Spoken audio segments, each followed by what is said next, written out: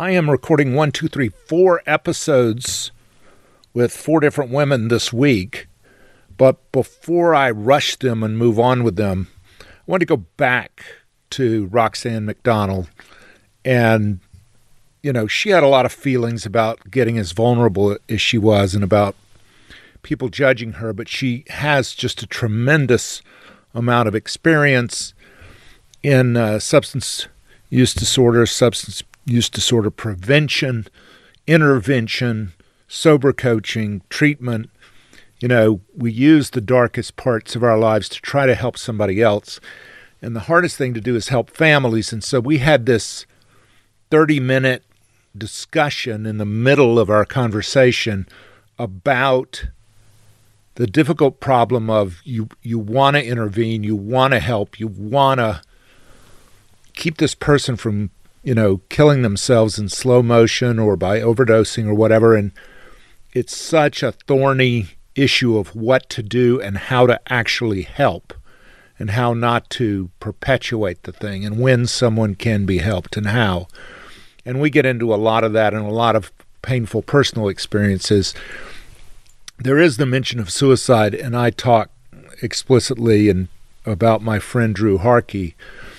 I will say that his taking of his life, I think was, I don't know that I would call it a death of despair. I don't know that it falls within the same category as a lot of, I don't think you can lump all these deaths in together. I think some of them are pure accidents. Some of them are just people not understanding how incredibly contaminated, toxic, and deadly the stuff that's just floating around at parties is these days. That is its own tragedy within the so-called deaths of despair. There are plenty of people dying today who do not suffer from substance use disorder. It's simply a massive contamination of an underground drug supply. So this ain't your parents' party. And we talk very explicitly about that. So I think this has got to be beneficial to somebody. Otherwise, I wouldn't do it. There are programs that cost next to nothing for codependents, for family members. There is Nar-Anon, there is Al-Anon, there is Families Anonymous, there's the oldies, and then you just got to find the ones that work for you. If they don't work for you, do not quit. Go to the ones that do work for you, because the families need so much help, and it breaks my heart they're suffering in silence. Me and Roxanne, we talk about that in this week's podcast. I believe anything can be healed with love. This is In Her Words, a podcast from manlistening.com, featuring one man listening to the stories of real women in their own words. In Her Words, a conversation worth hearing, because every woman deserves to be heard. Hey there, and welcome to In Her Words, the podcast. I'm Stuart Watson. Our 174th episode in 174 weeks. It does not mean there have been 174 women. Sometimes, like today, we take the time to double back and give you bonus material in an extra episode. And that's the case with this week's guest, my friend, and somebody who has been through the ringer and is a living testimony of how to be a clean and sober woman, Roxanne McDonald. How do you tell families you got to let them go? That's the hardest thing. I would refer to it as the illusion of control. But you and I both know there's no control. You and I both know you cannot build a wall high enough. I could tell you stories of things I did that are they're just crazy. Tell me one. Just crazy. One? Oh my God. I guess I'll say it. Why not? I feel like I can say my loved one's addiction because I feel like she would say that today. It took a long time for her to get there to be able to say that, but I believe that she would. So I have a loved one in active addiction, and I am trying to manage and control their addiction. And I would do things like, I can remember I would take every telephone out of the house because this loved one would make phone call and have somebody pick them up, and then they would be gone and they would be on a run for days at a time. And so I can remember taking all the telephones and packing, and I'm not going to sit here and say my house was huge, but I'm going to tell you, I had to pack up a lot of phones and wrap up all the cords and fill up the back of my car just so I could leave the house to go to the grocery store. It was just pure insanity. And I remember one time, so there's one thing that I'll tell this story. This is not my shining moment, people. But I remember driving down Providence Road. If you lived in Charlotte any period of time, you'll know that Providence Road, the widening project was 3.5 years. 3.5 years of bumper-to-bumper traffic. One day we're in the car and bumper-to-bumper traffic, and I don't know what she said, but I threw that damn car in park. I ran around that side of the car. I pulled her out of that car. I've got her down in a headlock. I can feel the headlight of my car burning my head. And I get this moment of clarity. I'm like, what in the hell is happening to me? I had become crazier than the person with the addiction in my life. I was so crazy. And the thing is because I had, at that point, I don't know how many years, I think almost 8 years of recovery, I thought I was smarter than the average bear, and I was not smarter than the average bear, not by a long shot. I was crazy as hell, and I realized in that moment that my loved one's disease had the ability to take me down. And I knew then that I was going to have to fight to keep my seat and to keep my recovery. And I joined another fellowship that addresses and helps those that have a loved one that struggles with addiction, and saved my life. Absolutely saved my life, and took my personal recovery to a whole new level, because I had put the plug in the jug years ago, but I still have to play well with others. And so that's what that other program was for me. Don't we still think the carrot and the stick, that we can offer them enough money or cars or whatever on the one hand, or threaten them enough on the other, that we're going to be able to control it? Like with those two things, the combination of I'm going to beat hell out of you on the one hand, or I'm going to cut you off and throw you out in the cold, as opposed to, oh, but look at this studio filled with valuable prizes. All you have to do is, we'll get you a Maserati as long as you just put together this much time. Yeah, so I am an interventionist. That's my career. That's one of the things that I do. And I deal with that all the time. How do you teach them, listen, I can intervene till the cows come home, but if you go back on this, and also I can intervene if that person's not ready. That's a lot. There's a lot to unpack there, and the truth is that's my job. And families will come to you in all different phases. It might be they know there's a problem, but they're not willing to do anything. They're just looking for a magic bullet, and then I got to give them the bad news. There's no magic bullets. And I coach families, and I get them from what we call the pre-contemplative or the contemplative stage. And I've literally had to coach and work with families. I had one family, it was probably 6-8 months before we did the intervention, because I had to get the family to the point where they could stop creating a safe, comfortable place for their loved one to continue to drink and use. And you can make a comfortable place for somebody to stay in their addiction in a variety of ways. It can be financial support. It can be giving them a place to live. It can be co-signing their bullshit. Or we got to pay for the car, apartment, whatever. We got to do that. We got to pay for the food. I could never imagine his electricity being turned off, Roxanne. I've heard it all. Absolutely. So I work with the families until they can get to the place where they're able to create some healthy boundaries for themselves. They're not for others, they're for themselves. I tell people it's an if-then premise, and it's for you because they're coming through it. So it's to remind you what you're going to do when they do this. Okay. It's not a threat. And then it can't be a threat. I won't work with you. I can't be in an intervention and have a wild card.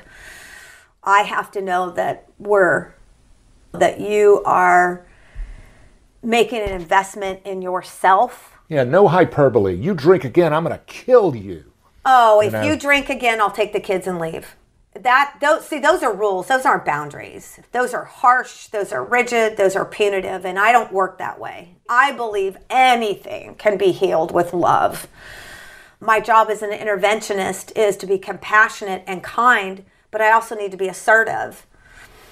So when I work with families, sometimes I have to get them to the point of being able to do an intervention, but then I work with the families while their loved one is in treatment, so that loved one is coming home to a healthy environment. Because just like you said, if you take somebody, put them in treatment, and then send them right back in their environment, the chances, if it's a dysfunctional environment, then the chances are that they're not going to have a positive outcome. Let me say this. I've said, as a sponsor, okay, let's say you don't care about your wife of X number of years. Do you want to be the asshole to those kids? Do you want those kids speaking to you? I've said that. Let's set the marriage aside, and let's set whether you want to actually spend time with your kids aside. Let's just fast forward in this little imaginary thing to them graduating from high school or college or whatever. You want to be there? You want to walk your daughter down the aisle? Or do you want to be permanently persona non grata? I will absolutely say that to them, because that's not a threat. That's just, you need to start imagining that this is not going to be some fun bachelor's pad. It's going to be the lonely and isolated divorced dad that even if you get custody of them, they're not going to want to be with you. And I don't think that's a disservice to do that. I'm not their wife. I can't tell you what's going to happen. Maybe she'll stick with your ass yet again, but I don't think you can count on that. My experience is people that are in active addiction. Oh, okay. People that are in active addiction, their disease will tell them, oh, it won't be like that. It'll be different, Stuart. My kids won't be like that. Yeah. You know what I mean? Their disease will lie to them. I always say that sobriety delivered everything my addiction promised me. Yes. Yeah. Yeah, but addiction lies to you. And it tells you. I used to drink, so I would get, I could not get that deep of a sigh without putting that down my gullet. Now I can get that by learning how to breathe. I can get that sitting on the deck with my wife, having a cup of coffee in the morning and watching the birds all around us. I get that feeling numerous times during the day. And I used to think if there's no booze, I don't get to fully inhale or fully exhale. And people don't believe that. I'm like, how am I going to relax? How am I going to unwind? You don't know how much stress I'm under. How am I ever going to get rid of the stress? There's a reason they call Xanax anti-anxiety, because that's what handles the anxiety. And Xanax is nothing more than alcohol in solid form. Hits the exact same receptors. It's to go, and I'm like, you don't get it. I have anxiety off the charts. I have stress at my job. I have stress over this. I've got to have this. And you're saying, dude, that thing is killing you. And it is. And there's a way. Yeah, there is a way. There's a solution. There's a way out. But few of us wanted to hear it. Few of us believed it. I remember one time, I should start a joke. You might be an alcoholic if. You might be an alcoholic if your neighbor knocks on your door and brings you a book for a fellowship and says, you might need this. And you're like, oh, no, I was just too drunk that night. I'm sorry, did I let the car alarm go off all night long because I was passed out and didn't hear it? Yeah, I had well-intentioned people tell me. I talked to a guy, he said, my wife told me if I drink again, she's going to take the kids, and I have to get out. I have to go get, and he said, my first thought was, oh, if I get my own apartment, then I can drink over there all the time. And I said, Yeah. When people say that, people who are not alcoholics, they might say, I'm glad the bitch is gone. But rarely do they say, cool, I get to move from a 3-bedroom, 2.5-bath house to a little apartment so I can drink. Yeah, the bitch is gone and the party's on. That's exactly what my ex-husband said. I was like, that's an extreme way to go just so you can drink. To be able to have to move out of your own home. But we will. Oh, of course. But we will. Of course. And our disease will justify it in a multiple of ways. They're better off without me. You know, a guy lived in Myers Park. He was a trustafarian, gets the check for 20, 50 grand every month. You know, the trust fund babies, the trustafarians. And he's with the stripper in Hickory. And he's got the model family back in Myers Park. What is good about moving to Hickory to an apartment with the stripper? What exactly? How is that a move up? Show me how that is. It's happening now. Yeah. I know. It's there are people crazy. who do not understand this, but it's crazy. It is amazing what sounds like a good idea at the time. Yeah. My disease will lie to me. Do you believe in the treatment industrial complex? Because there's a lot of, some people clearly need long-term treatment. And some people might just need to detox. And some people can just start going to meetings or even to church.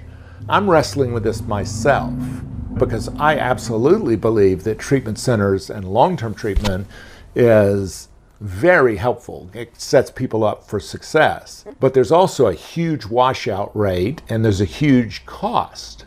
So you're intervening to get them to go away somewhere.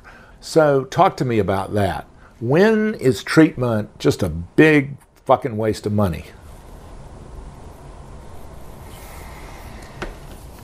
Well, that's a pretty loaded statement. When is it every situation is so different. Yes, and it is. So new and so unique. It's really hard. Actually, it is, it's impossible to make a blanket statement about this. In my opinion, it is never a waste of time to get good, valuable education and counseling. There's not a circumstance in which I would find that to be a waste. I'll say that. Without getting all sciencey on you. You can.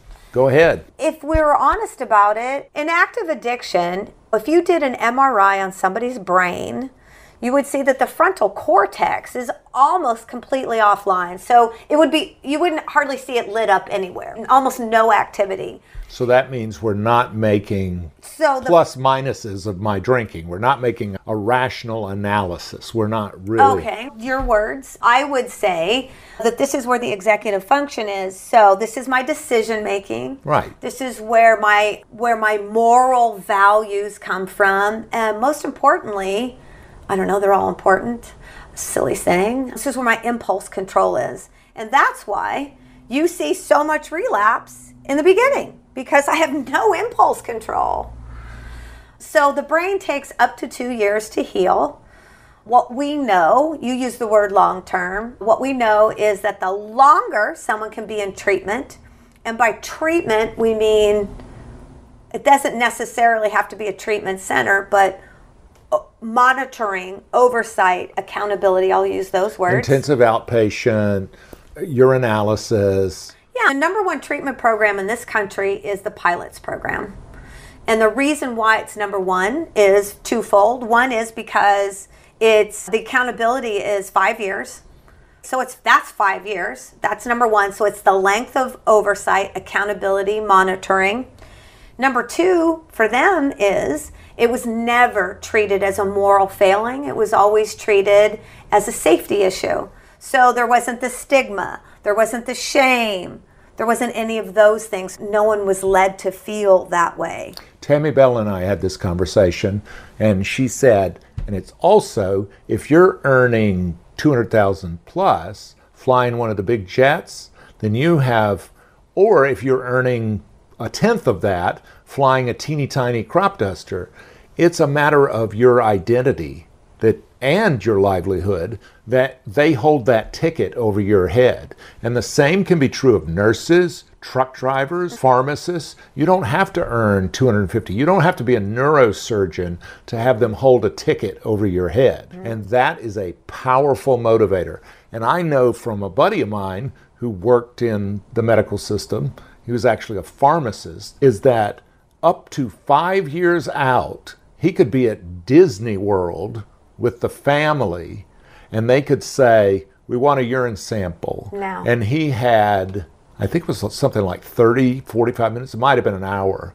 to get to a treatment testing site, or they would consider him in violation. So he couldn't go on vacation for up to 5 years. That's a very powerful motivator, because you have something to shoot for. You have people who are not treating it with shame. It's just a practical matter. Dude, this is just what you got to do. And you have accountability and unpredictability. You can't say, oh, this is good because I know they won't test me until at least X time. Yes. So I can get it out of my system. They could test you at any time. Yes. So long term, so what we know is the longer someone can be in some level of care, right? Some, you might say aftercare. Actually, towards the end, probably all they do is test. The longer that someone has accountability or monitoring, the more likely they are to have a successful outcome. Then it drops down the jail system that has a drug and alcohol program. I think it steps down to, I don't want to quote percentages, I think it's a 65%, around 65% rate. But what that has is they've been plucked out of their environment, right? And I will argue till the cows come home, regardless of what your feelings are about treatment, there is something to be said for being plucked out of your people, places, and things, put into an environment where you not only are getting all the therapeutic support, but you have no choice but to focus on yourself. If you're an outpatient, you're still going to the job, the people, the places, the things, and those can be a distraction. It can also be can also have very negative consequences. If you mentioned dysfunctional families, that's a great example. It could be the neighborhood that you live in. It could be a variety of things. So there's something to be said for being taken out of your environment just until you're stabilized, right? You get stabilized, let's get down to some causes and conditions, figure out, because I've always said that alcohol was not my problem, it was my solution. So let's figure out why, let's do the problem and get some therapeutic support, get you stabilized before we then put you back into the wild. And you read what what Dr. Gabor Mate is writing now, one of the best respected people. His entire model is it's a maladaptation to trauma, that alcohol is a maladaptation to trauma. And so many treatment centers now have components in which they'll focus on the individualized trauma of this individual, because the individual is going to be looking to see whatever they can numb out, disassociate, whatever word you want to use, from having to feel that over again. It's not being processed. It's not being healed. It's just being numbed. Oh, in addiction, certainly. Yeah. I think our understanding of trauma has come so far. Go back to my mother, right, who said, I didn't know that was abuse. And then today, as a grown woman, when I think of my childhood, the very first thought that comes to my mind is I get this pain in my stomach. I'm the kid walking up the driveway, and all I can hear is my dad yelling and screaming in my ear, "This better be the last time." That is a trauma response. So we have a much greater and deeper understanding of trauma today. And I think as a result, we are able to treat and help people in a much better way than perhaps we've done in the past. But that's true of a lot of things. I want to ask you about one thing. My position is also having seen friends who were right next to me die. Did you know Drew Harkey? Yes, quite well. I adored Drew. And he had a close relationship with a great many people. Yes. So people like him. Is that there's a blurry line between intentionally taking your own life and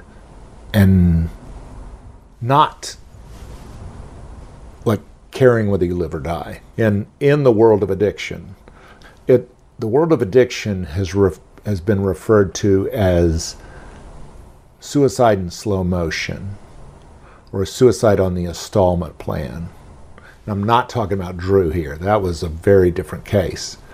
What I'm wondering is, when it comes to the deaths of despair, intentionally killing yourself and accidentally dying as the result of constantly overusing opioids, etc., bit of a blurry line. They're both called deaths of despair.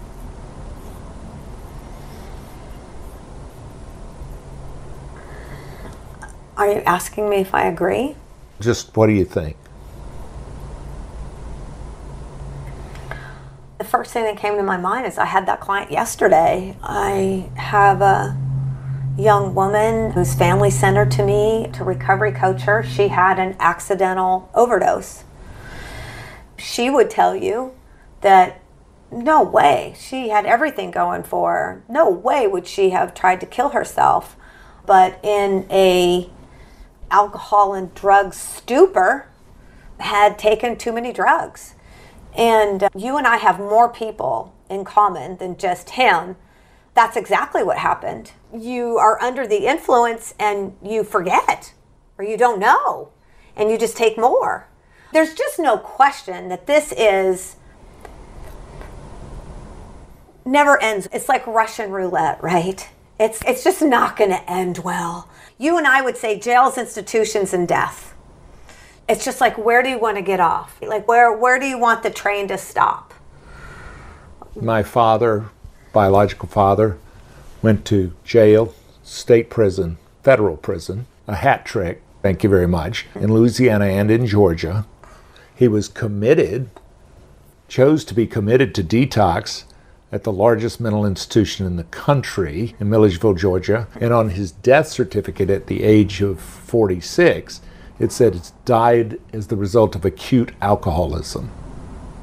So jails, institutions, death. I used to think that was scared straight kind of stuff until I read the paperwork.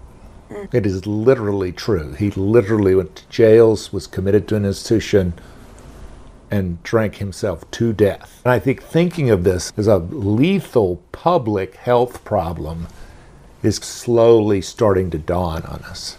It's been slow in coming. Oh, yeah. And this is a long and big conversation, but the reality is this society has changed in so many ways. COVID changed in so many ways. I worked in a treatment center during COVID. We were essential workers, and I would go to a treatment center all day and then come home and isolate all night.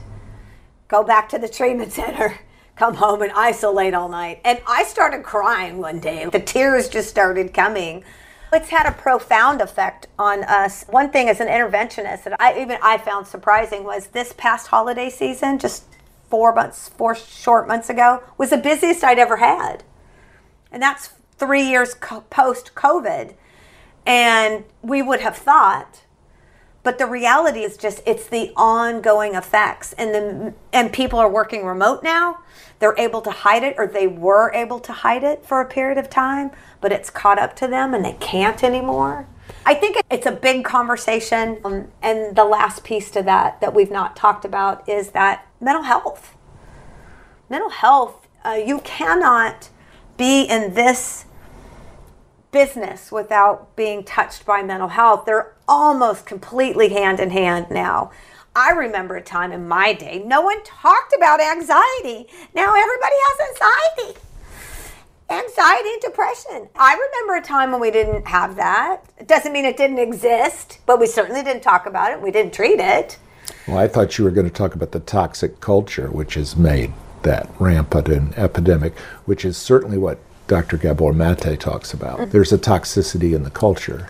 And Gen Z is now off at college, and I can't tell you the number of times I go to a specific meeting, and these guys, their kids, this suicide, that suicide, high school, college, people at good schools, and they're just profoundly affected by all the disruption. And in that sense, I think substance use disorder is a subset of all this, and there's what they call comorbidity or co-occurring disorder with anxiety, depression, bipolar disorder, straight-up depression, all the others. People who they're treating, they're self-medicating. Absolutely.